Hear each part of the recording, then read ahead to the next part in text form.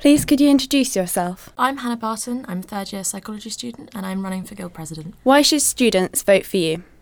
So I was elected as psychology subject chair in second year, got re-elected as joint subject chair in third year, realised that I really loved representing students. I'm also organising the teaching awards this year and I'm passionate about representing all students at the university and making sure that the university delivers on what students want. What is the most important point on your manifesto?